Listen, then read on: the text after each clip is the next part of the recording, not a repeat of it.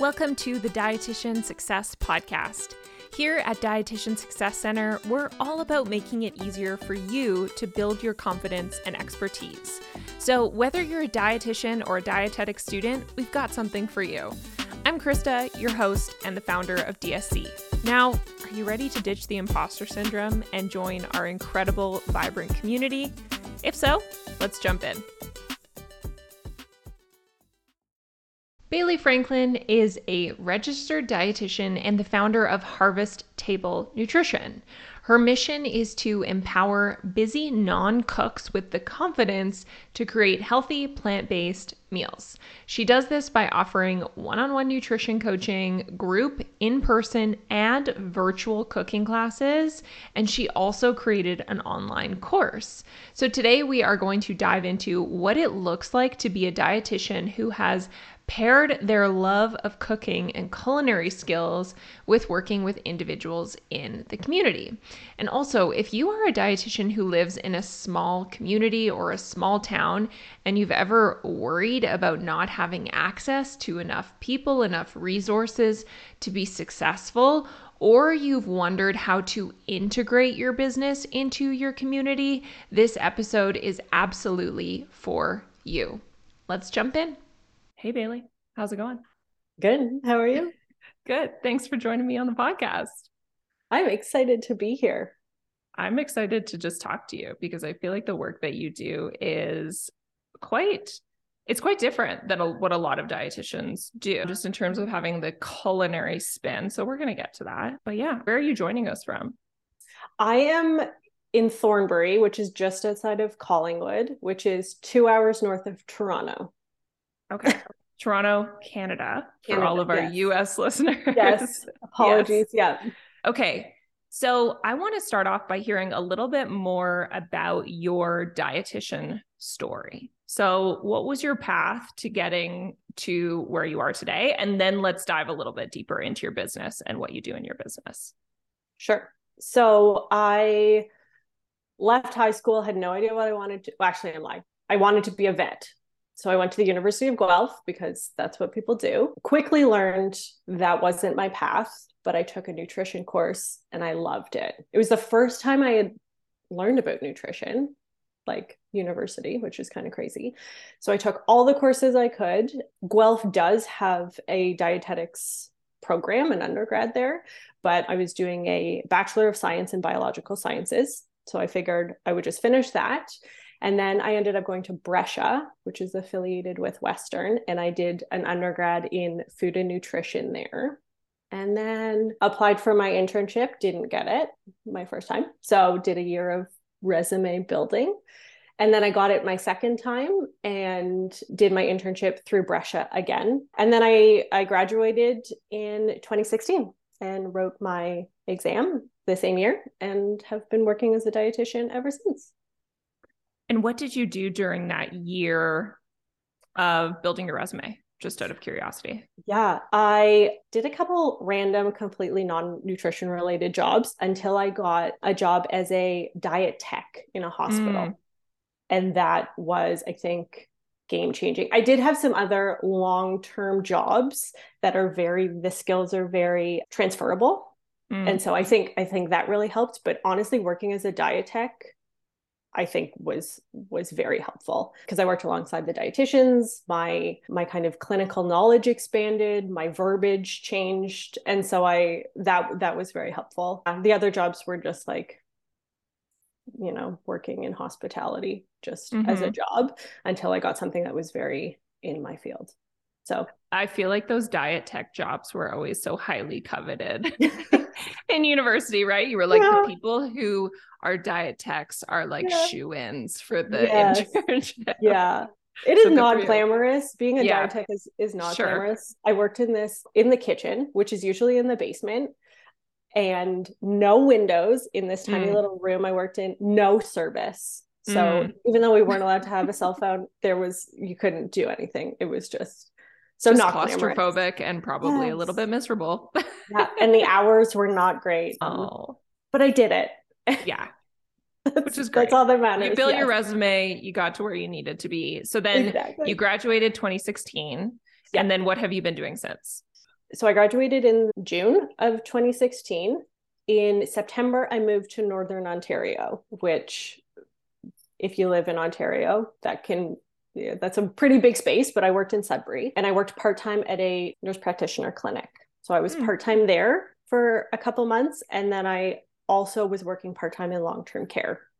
So I did those two jobs for probably 3 years. And then I got full-time on at Loblaws, and I did full-time there for just under a year. And while I was doing all of those jobs, I kind of realized what I liked about certain things and what I didn't like about certain things. And that's kind of when the idea of like, I think I could do something really cool. That's when my whole, like, my private practice and business idea started forming. So that was the fall of 2019 is when like the wheels started turning, that I had some ideas of a business that I could create. Although starting my own private practice was never something that I'd ever been interested in prior to that. And why do you, so for those of you that don't know, Loblaws is a grocery chain. So it's a retail dietitian job. Why do you think that you had never thought about private practice before that? To be honest, it was never talked about in internship.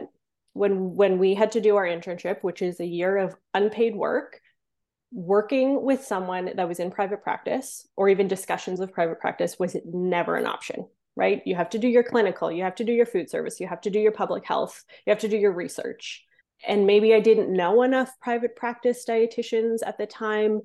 Instagram was a thing, but it's not what it is now. And so even witnessing that was, or like knowing that was an option, wasn't available. And so it never crossed my plate. And also I just thought, like, that seems like a lot of work. You have to, do all this stuff and work for yourself. I'd rather just have someone else pay me and work 9 to 5. And my opinion of that has changed drastically in the last couple of years. And was there anything specific that prompted you to think about private practice, or to, like, do you remember, was there a person, was there inspiration? Was it just seeing more people on Instagram doing work that you were like, this seems really cool? I think it was that all of the jobs that I worked, I liked aspects of it, but I wanted to create something that I liked the entire thing, if that makes sense. So when I worked in the nurse practitioner clinic, I did counseling, and I love counseling. I love educating. I love doing nutrition education, but it is so hard to sit in an office and to tell people and encourage people how to eat healthy when you're just telling them, and showing them food models and saying, okay, now you have to go home and you have to do this and this and this. So I loved the education part, but I didn't love that we were so far removed from actually putting things into practice, which is why I loved working in retail, because this is where people make their food choices. So I love doing demos and I love doing grocery store tours, because I'm like, this is how you label read. This is how you can make a healthier choice right where you're going to buy your food.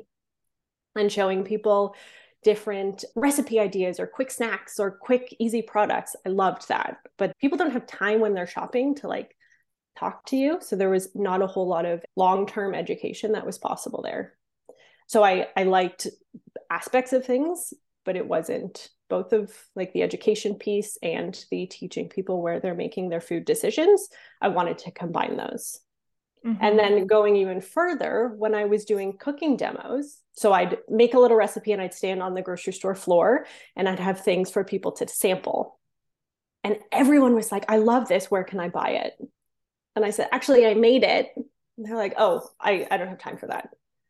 And I just thought, oh my God, you actually do. It's like 3 ingredients. It took me 10 minutes. And so I thought, what if I could show people how to make stuff? Like, it's people's either confidence in the kitchen or in their cooking skills or in their lack of time or perceived lack of time that I found to be people's biggest barriers to making healthy food choices. And I was like, oh, what if I can combine that? What if I can do something with that? Yeah. So that's when the wheels started turning. Where it's like, I love education. I love showing people how to make healthy food choices. And I wish I could actually show them how easy it is to make food and to buy food and what to do with it when they get home. So that brings us to your private practice. Yeah. So how did you start it then? So when I was in Loblaws, I thought I want to do something cooking related. Mm-hmm. And I am someone who, when I seek out experts, I look for credentials. And so I thought, you know what? I think I need to have some credentials behind my name if I'm going to teach people how to cook. I don't think it's not everyone has to do that. But for me, I was like, I think I need to go to culinary school just so that I can say I have some credibility to what I'm teaching. So I did. There were some hiccups in between, but I did a 1-year program. And in that time, I was building my practice. But at that time, I had no idea what I was doing. Like, didn't know what services I was going to offer or prices or what things looked like. I just had this like vague idea of what I wanted things to look like. But I was all over the map when it came to actually creating something and having it, be on paper and be real. It was all just this like foggy concept. Yeah. And so were you still working 9 to 5 and then doing culinary school, or did you take time off from work? So I left Loblaws end of 2019. I was supposed to go to culinary school starting in December of 2019, but that fell through. So I ended up working something completely non-nutrition related. And then we know what happened in March of 2020. So I was unemployed until September when I went back to culinary school. Gotcha. And then actually in December of 2020, I started working as a food service manager at a long-term care home. So there was a good 1.5 years that I was not practicing as a dietitian. Yes. So I was going to school. I was working as a food service manager, and I was like slowly starting my business. So no, I so appreciate you sharing that, because sometimes there's this perception that the career path is this linear thing and we start working somewhere when we graduate, and that's the long-term trajectory. And it's just so not the case. No. It's just not linear. There's so many different directions that you've gone, but ultimately they've all led you to where you are now. Yeah. And do you remember what some of the first steps you took were for your private practice? I always love asking that question. Like, was it like you picked your business name and you bought a domain and you threw a website up there? Yeah. Yes. The very first thing I did was pick a name. Yep. Probably like the least important thing. No, that's often the most obvious place. Yes. Yeah. So I snagged the name on the handle on Instagram, and it's a great name. Oh, thank you. Welcome. Yeah, I remember like sitting with my mom and my sister, and we were brainstorming, and I was really focused on this other name, and it just didn't resonate. And then we just started like bouncing ideas back and forth, and someone said it, and it was like, yes, that's it. I'm surprised that you were able to get Harvest Table Nutrition because that's your or your handle on Instagram, right? And you were also able to get the domain. Yes. That's awesome. Yeah. There's a lot of harvest is like a big word out there, but Harvest Table Nutrition was free. Awesome. So cool. So that was the first, and thinking of a logo. Those were the first two things, which are I think honestly, I think that's what I did when I first started my, not DSC, but like my first, when I had back in my food blogging days, those are the first things I did too. So that's where most people think to start. So that's really cool. Okay. Then that brings us to where we are now. So what types of services do you offer now? It's expanded from what I originally was offering. So I offer nutrition coaching virtually. I offer private cooking classes, group cooking classes. I have an online course. I do pop-ups, and I do some private baking and cooking for clients. So a lot of things. That's cool. Yeah. I didn't know about those last few. Those are new additions. Yes, it's expanded. So tell us about the cooking classes. What does that look like and what does that involve? Yeah. So I have the private classes, which are usually 1 to 3 people. I try and keep it as small as possible. And then groups are anywhere from 4 to 12. The largest group I've done is 12. And I do them in person. So I go to clients' homes. I bring the recipes, all the ingredients, some extra tools and equipment that we need. And there's more education involved. It's more hands-on, I would say. And then groups is more people do it for fun, right? It's much less stress if you're having a group of people. The host or hostess doesn't have to plan a menu, do any grocery shopping, do anything like that, because I do it all. I show up with everything. So they can have more of a good time and just enjoy it. Yeah. And then either way, you get some new recipes and a delicious meal at the end. Yeah. And so is the client who would hire you for private, are they more of the person that's looking for that like nutrition education component as well? Like they want to start really figuring out how to build healthy meal planning into their day-to-day for them and their families. And then the person who would come to the group is just more like, hey, I just want to do this one-off, really fun cooking class. Yes. Groups are more looking for something, a new experience. Maybe they're like, we don't want to go out for dinner, or we don't want something catered. We want something just different. So yes, the nutrition concept is not something that they focus on so much, but private, yes. It's funny. A lot of the private classes I've done, people have bought the class on behalf of someone else as a gift. Oh, interesting. Yeah. So those ones aren't so much nutrition focused. It's more a new technique or a new recipe that they want to try. Yeah. Whereas some of them, if they're booking it on behalf of themselves, then yes, there is some nutrition focus. And so the one thing that we haven't really touched on is the whole plant-based piece too, right? That's a big component of the work you do. Yes. I've been vegetarian for like 15 years. So it's just, to me, it's how I eat. And I know plant-based, like there's so many health benefits to it. And that has become my niche, is teaching people and encouraging people how to eat plant-based, as well as the culinary aspect. But I think people are interested in it. There's more talk about it, about the benefits. And I think people's biggest either misconception or barrier to doing it is they're like, I don't know how, or I'm going to miss out on my favorite foods. Or I don't know how to make it taste good, or it's boring, or all of these things. And so I'm trying to show people that plant-based eating can be delicious. You can still eat your favorite foods, right? It can be a balance of things, but yeah, showing them the benefits, not only through the nutrition lens, but also like, this is how you can buy it. This is how you can prepare it to make it taste delicious. And tell us about the pop-ups too. That was the last thing that I wanted to hear about. What is that? Oh, okay. That came on very out of left field. So I live in a very small community, which has benefited my business greatly. But there is a brewery not far from where I live, and they don't sell food. So during the summer, every weekend, they were having local restaurants or small chefs come and do pop-ups and serve food. And I went one weekend and I asked if they had any opening the rest of the summer. And I just said, like, this is who I am. This is what I do. And they said, sure. That's so cool. That is so cool. Good for you. That is probably the biggest learning curve.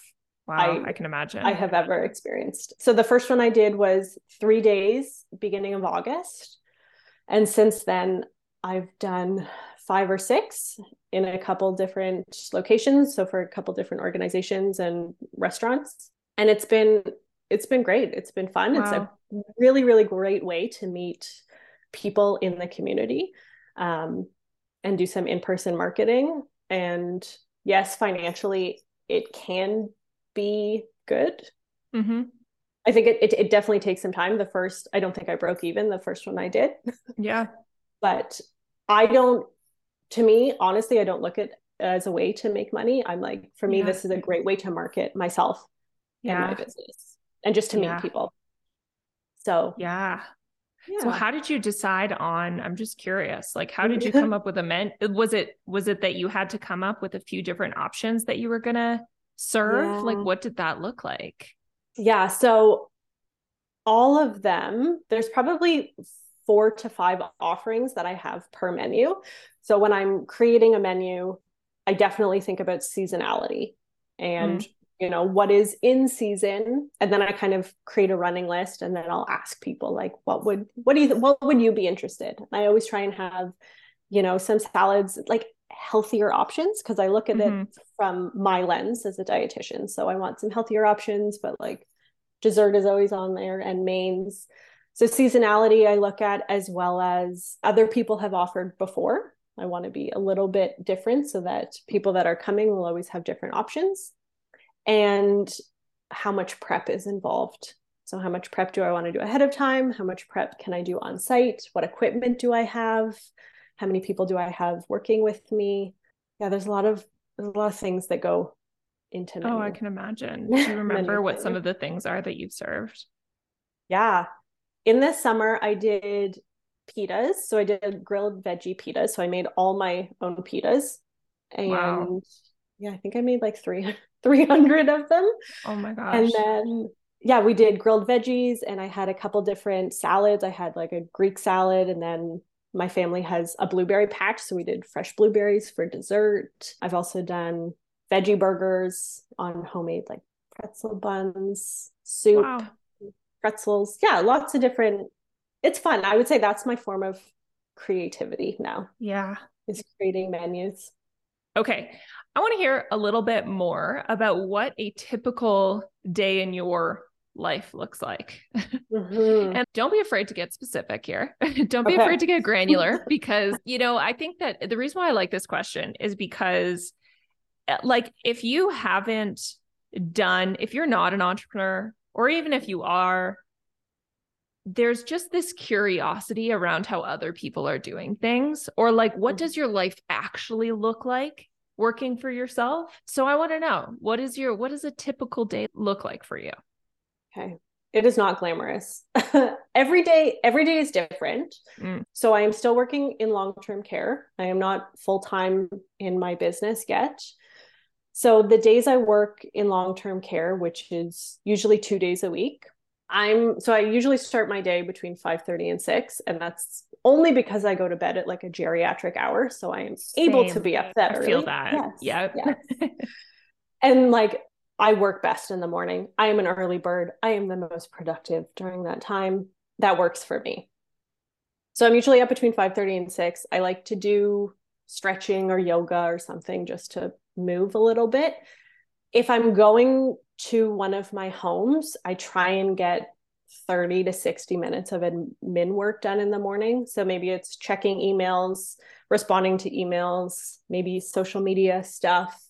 If I had a client the night before, I usually do my charting and follow up stuff in the morning. And then I'll go to my home, usually 6 to 8 hours. And then when I get home, I try and squeeze in a workout. And then usually I try and put in 2 hours of work in the evening. So usually 5 to 7-ish. So that might be, again, emails, writing my weekly emails to my email list, social media stuff. If I'm doing any cooking classes or pop-ups, maybe it's making grocery lists or like planning out what my week is going to look like and what days I'm prepping what, or just, other stuff on my Asana to-do list. Mhm. If I have cooking classes, some are during the week. I find if it's a local, someone that lives in the area, they tend to book during the week. So the day might be, grocery shopping, printing out recipes, doing a little bit of prep if prep is involved before I go to the class. If I'm doing pop-ups, that might be 3 to 4 days of prep ahead of time, including grocery shopping and then like figuring out what to make when, and then all the marketing that would go along with that. Fridays and Saturday mornings are for private baking clients because I usually drop stuff off Saturday morning. So I spend all of Friday and Saturday morning baking. And then if I do have a random day that I don't have anything booked, it's admin stuff. So it's catching up on, again, emails or like planning social media, figuring out maybe new offerings or brands that I want to reach out to, or local, businesses or other small businesses in the area that I would like to partner with, email writing for my email list, planning new freebies. Yeah, I so appreciate that because I think the way that you shared that, it just goes to show what starting a business really looks like, in that you're often working 9 to 5. And when you Mm-hmm. want to work on your business, you're working on it in the evenings and on weekends. And one time I heard somebody refer to it as like you're working on your business in the margins of your day, which I think is so true. It's like this margin in the morning, this 30 to 45 minutes or whatever, Yeah. this like 3 hour margin in the evening after you've had dinner on a day where you happen to not be working your 9 to 5 or on the weekends. And that's just the reality. But that's what it looks like if you want to be able to spend the rest of your career, hopefully, doing what you love to do. There's going to Yes. be a period of that working in the margins. Yep, absolutely. And there are some days, honestly, I'll get home from long-term care and I know it is not a day that anything Yeah, is going to get done. And I just absolutely. accept that Mm-hmm. and I don't do anything. Yeah. And when I do have the time and I can look at a computer again, then I will make up for that time. But there are some days where I just know today is not the day. Yeah. And there are days where I'm okay, or weeks that I'm okay working on the weekend. I mean, a lot of what I do just inherently happens on the weekends. Mm-hmm. But if I have a weekend off, I don't mind working on my business for a Yeah. couple hours on a Sunday. I find that's Mm-hmm. actually when I'm the most productive. So I Yeah. assess based on like, how am I feeling and how productive am I actually going to be Mm-hmm. after I've just spent 8 hours working for someone else. Yeah. Yeah.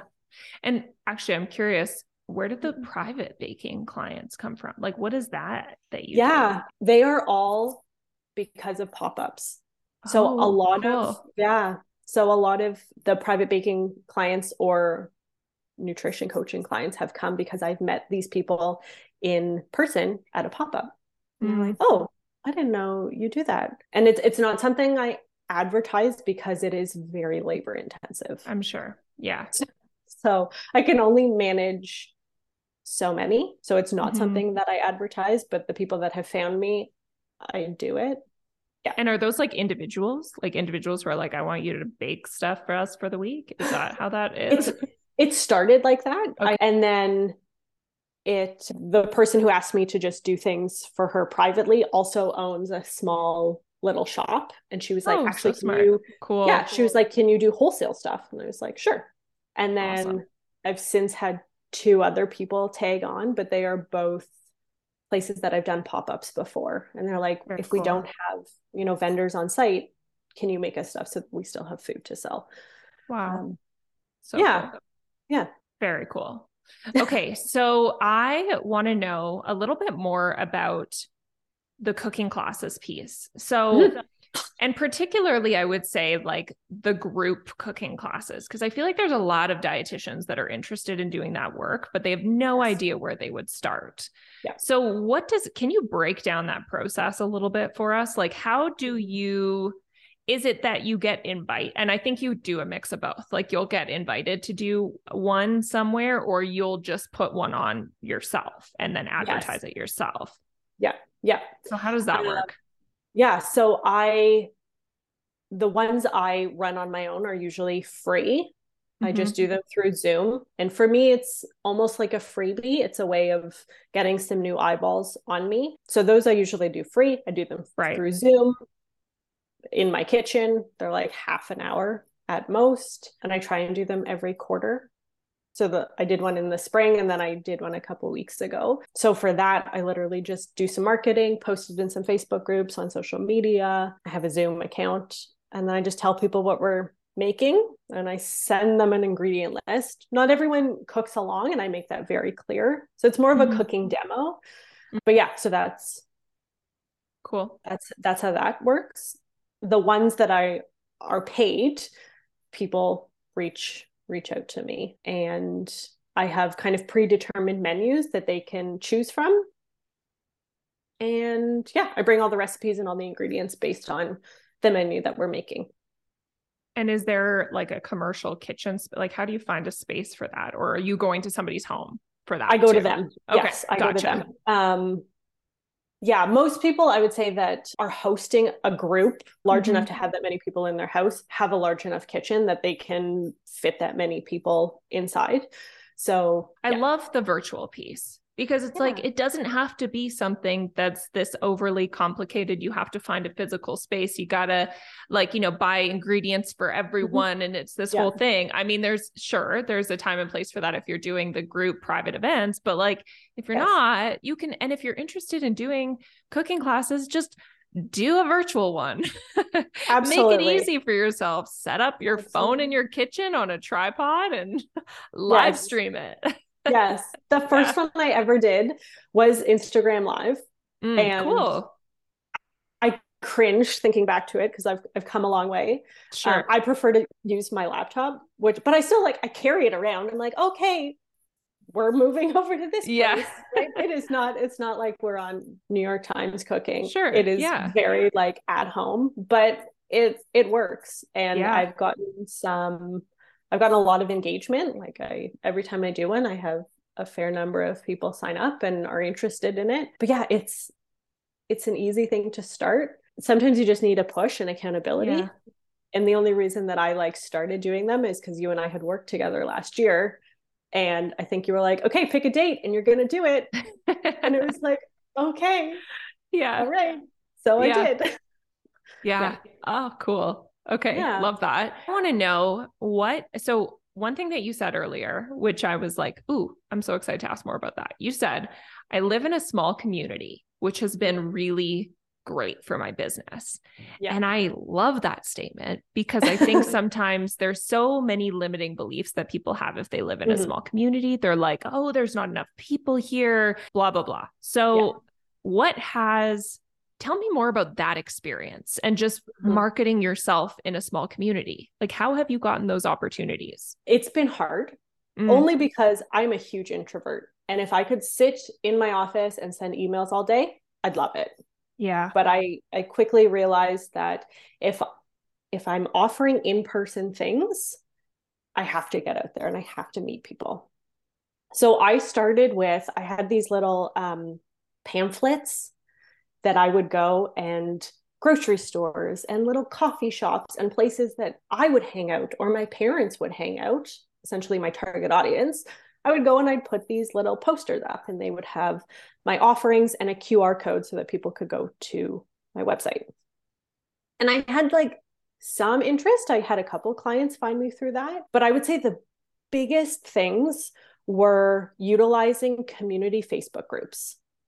So anytime I run something free, if I have a freebie or I have a free workshop, I post it in these groups. So I'm probably maybe part of four of them, different, like food specific ones and just like Q&A ones and people looking for community stuff. So I posted in there and I've gotten a lot of engagement from there. And because I posted a free cooking class in one of those, a freelance journalist who writes for a local newspaper found me and interviewed me. And that brought a ton of eyeballs on, which was great. So that was just like I was in the right place at the right time. Mm-hmm. And then the pop-ups, that's not something available to everyone, right? Not everyone can do food pop-ups, but those I would say are the biggest things for me. But another thing is like I guess you don't have to sell food to go to a pop-up, right? You Mm-hmm. can do other things. Yeah. Like I'm attending a wellness fair in January and I'm not selling food. I'm going to be promoting my services, Yeah. but that's an in-person thing in my community. So yeah. Very cool. It's all about Yeah. making those in-person connections. Absolutely. Yes. Yeah. Yes. Yeah. That is a common thread Mm-hmm. that I've found for so many dietitians that have been on this podcast that Mm-hmm. talk about what works for them in terms of marketing. Mm-hmm. There's always a consistent theme. And the consistent theme is that even if it's felt uncomfortable and even if they haven't wanted to, they get out there. They put Yep. themselves out there in some way or Absolutely. another. So that's really cool. Good for you for doing, because I would feel the exact same way in terms of just being an introvert. If I can sit behind my computer, that is my dream day. Yeah. I can Yep. sit behind my computer and just like work on some creative stuff. Great. Yes, Yep. I want that every day. Mhm. But you gotta just get out there. So thank you. Yeah. Yeah. What do you feel like has not worked for you in terms of marketing your business? Instagram. Mm, Yep. yeah. Mm-hmm. I have gotten one client from Instagram. I have learned that it is not the place for me to get clients, and I've accepted that. But Yeah. I still use it regularly as a way for people to know me, like me, trust me, understand who I am, what I'm offering, my personality, all of that sort of stuff. And it's also a fantastic way for me to get to know other small businesses in the area and Mm-hmm. communicate with them and promote their services, and they promote mine and do marketing through there. But it is not, I have found it is not a way to get paying clients. Yeah. It's more of a marketing tool and an engagement tool, but from a like paying client standpoint, that's not, for me, Yep. it hasn't been successful. Totally. It's a brand builder. Absolutely. Yes. Yeah. Yeah. And I think that's a really important piece, is that sometimes we think about Instagram or even social media in this, again, sort of a linear way where it's like, this is a place to, the goal here is to get clients. But if that's not happening, then what else can it do for you? And you're Mm-hmm. exactly right. It can be a really awesome brand building tool where it just helps to be able to build that know, like, and trust factor. People are able to see you in different ways, in different formats. Yeah, that's awesome. Yeah. Yeah. Thanks for sharing Yeah. that. Cool. Yeah. Actually, one more, I don't know if this Sure. is relevant. Well, it is Yeah. relevant. Always relevant. Another thing that worked really well for me, and again, this is probably only because I live in a small community, is I partnered with a micro influencer. So Mm, she's an influencer in the area. She focuses very much on small businesses and especially food related businesses. And majority of her followers, like everyone in the community knows her, and majority of her followers are local. So I contacted her in the spring and I did a group cooking class for her and her friends. And in turn, she did reels that like promoted the service. And that was also huge, wow. hugely helpful. So Yeah. smart. Very Yeah. cool. Yeah. So again, it's because I live in a small, I mean, there's influencers everywhere, but that might be a Yeah. helpful marketing tool. Yeah. I mean, I think that can be applied to any community, even if it's not a Mm-hmm. small community, right? It's Yes. just Yep. thinking creatively about how do you Yep. get your message out there? How do you get Yep. your offers out there? How do you get in front of different people? Exactly. So Yes. that's super smart. And Yeah. then I'm curious, what is a piece of advice that you would give to new business owners or people who are looking to start a private practice? Start now. Mm, Like, it's not going to be perfect.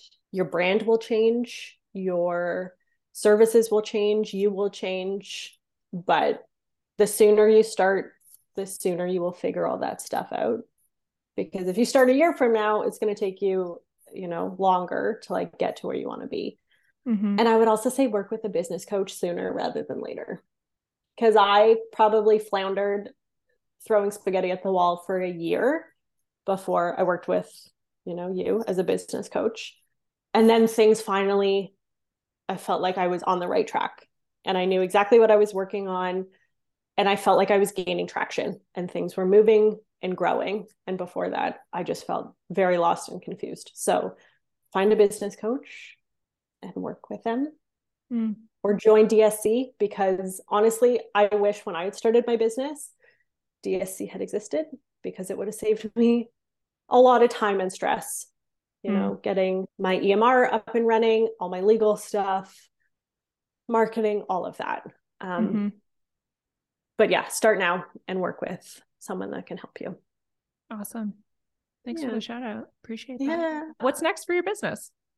I do have some new ideas on the horizon. A lot of it is collaborating with local small businesses. I'd love to run cooking classes on some farms and like use produce farms and use their fresh produce in my menu. I would love to do that.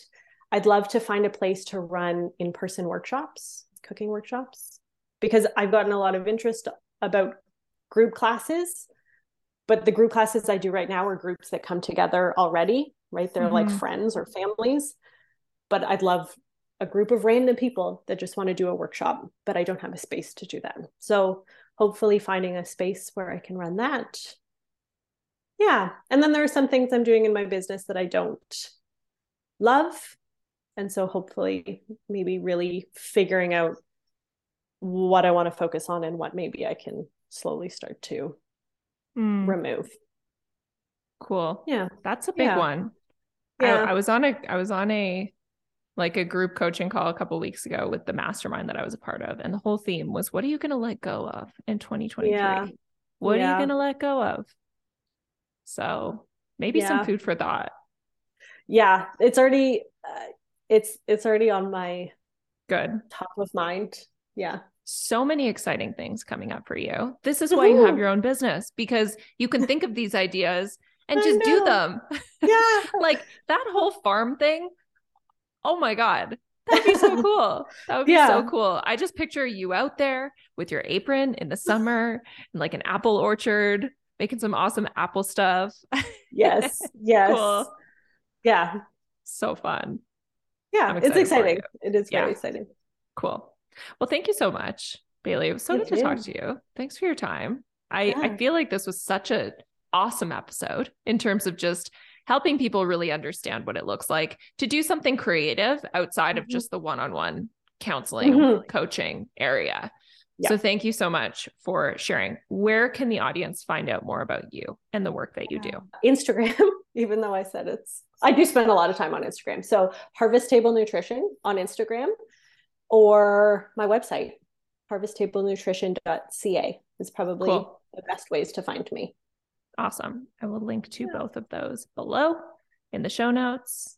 But thank you so much for your time. And I hope you have an awesome day. So good to talk to you.